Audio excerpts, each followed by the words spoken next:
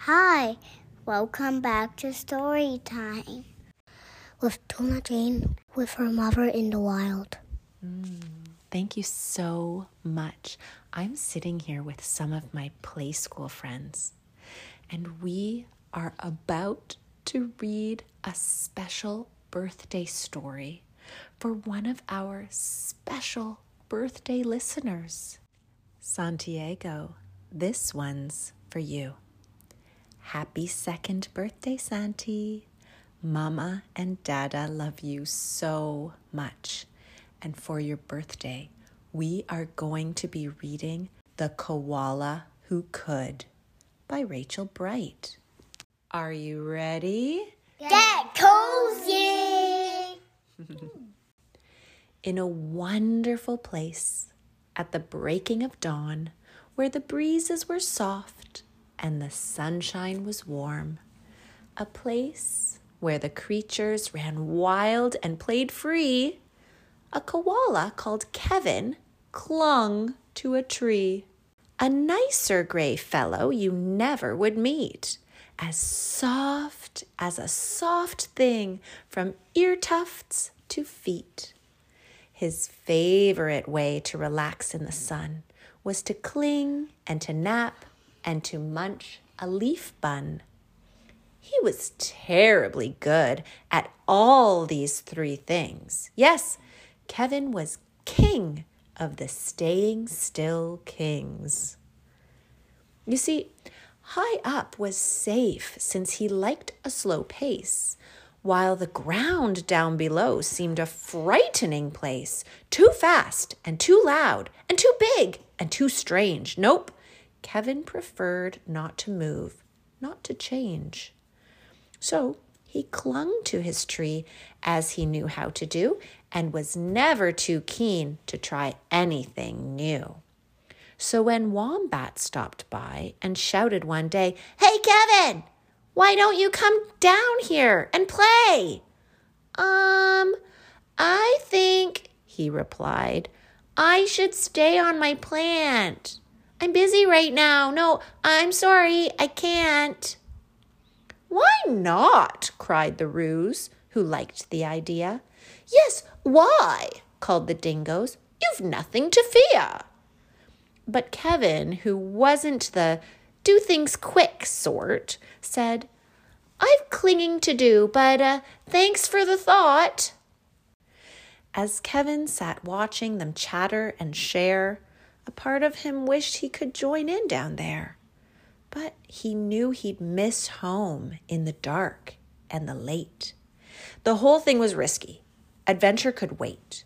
Whatever the invite, he'd always say no. Oh dear, it seemed Kevin just couldn't let go.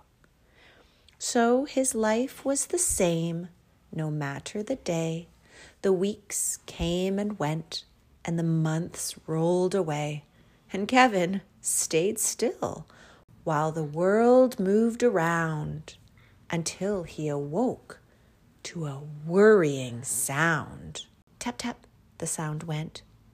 Well, this was a blow. Tap, tappity, tap, tap. What's that, friends? A woodpecker. Mm-hmm. Tap, tap, tap, tap. Oh, no! Uncling, the crowd called that had gathered below. Leap and we'll catch you. Just let yourself go. But Kevin was scared. Let go? No, I shan't.